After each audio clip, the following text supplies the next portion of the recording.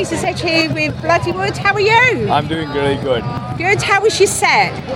It was amazing, and at the same time it was scorching hot out there, and to see the crowd match our energy and probably even take it a level higher, I gotta say I have to give a mad amount of credit to the crowd here at Bloodstock. Fantastic, because it's your first time here, and what a time to be appearing. 100%. You know, it's been years in the making. We were scheduled to play here in 2020, then 2021, but yeah, we managed to roll through in 2022, and we really felt the love. It's been worth the wait.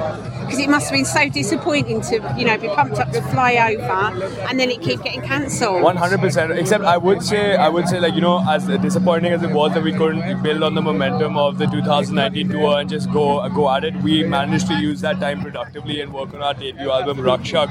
So we stacked our ammo while we had to stay at home, and we came back with a brand new all-original set. So it was a bad time. It was a horrible time for the world. But we were fortunate enough to make the most of that time ourselves. So absolutely. So Rakshak did really well over here.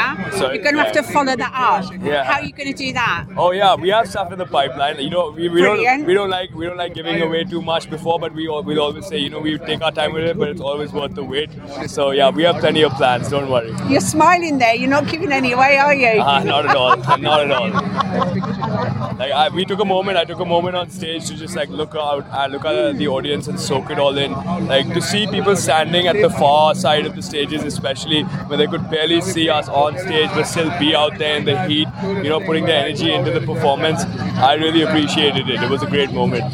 Lovely. No, it is. And there's a lot of good moments of Bloodstock, and it's really good that Bloodstock are breaking out a little bit and booking different bands. Yeah, 100%. And different genres and looking at different types. A huge shout out to Vicky. Vicky personally invited us, and she's the one who put us on this stage today.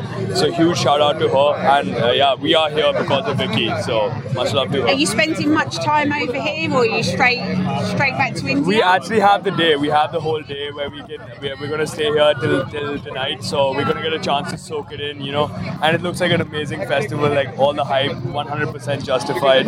So yeah, we're going to spend the day here and then head out to Southampton for our next show. Fantastic. Who are you going to watch later? Have you got anybody in mind that's on today? Honestly, it's more like just go around and soak it in and find whoever. Obviously all of us have our personal favorites, but at the same time, it's like the best part of these festivals are that you'll come across all these hidden gems. So we'll just let the wind carry us, whoever it does, and we'll find something awesome, I'm sure. What's the scene like in India, music-wise, at the moment? So the scene in India is very small, but it's also very strong. It's a tight-knit circle. Everyone knows everyone supports everyone. And even though, we quote our friend Sahil Makhija, whose stage name is Demon Sealer. He's the first, if not one of the first Indian metalheads. He says that in a country of 1 billion, there must be about 10,000 metalheads. So it's a very small amount, but at the same time, there are nights where everyone comes together and creates a special night for Indian metal.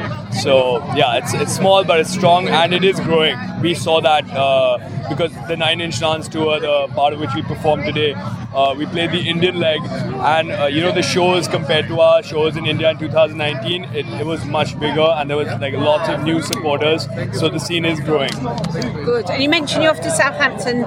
Yeah. Obviously tonight for tomorrow. Yeah. Are you looking forward to the other dates you're doing around the country? 100. Actually, Southampton is our last date over here, but again, we've been here for 3 days. We had London yesterday, Bloodstock today, Southampton tomorrow, and it's always an amazing time when we come to the UK. You guys have supported us from the start, as a band, all the way from our beginnings, and taken us up to this next level. So it's always a pleasure playing in the UK. Shout out to London and Bloodstock, and I'm sure Southampton's going to be wild. All of it's sold out, by the way, also. So that's fantastic. Yeah. That's really, really good. Well, I won't take up too much of your time because I know you're a very busy guy and you're going to run off, so it's really lovely to speak to you. Likewise. Thank you. Thank you so much.